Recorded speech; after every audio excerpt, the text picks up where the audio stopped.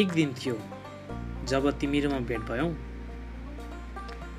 तब मैले सोचिनँ कि भोलि के हुनेवाला छ, पर्सि के हुनेवाला छ। एक्कासी मेरो मनमा यस्तो भावनाका कुराहरू उब्जिए कि मैले भन्नै सकिनँ म कहाँ छु, के छु भनेर।